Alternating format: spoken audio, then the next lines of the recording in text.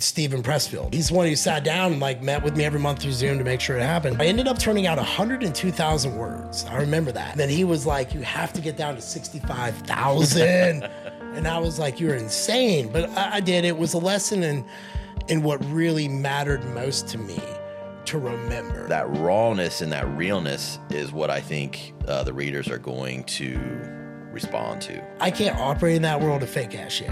Like I just can't. I felt like if I was going to do this book, I would do it like as if you were to sit next to a bar with me and you were to ask me about my life over drinks. This is the conversation you'd get. Sales be damned. This is my story. Yeah. If you like it, great.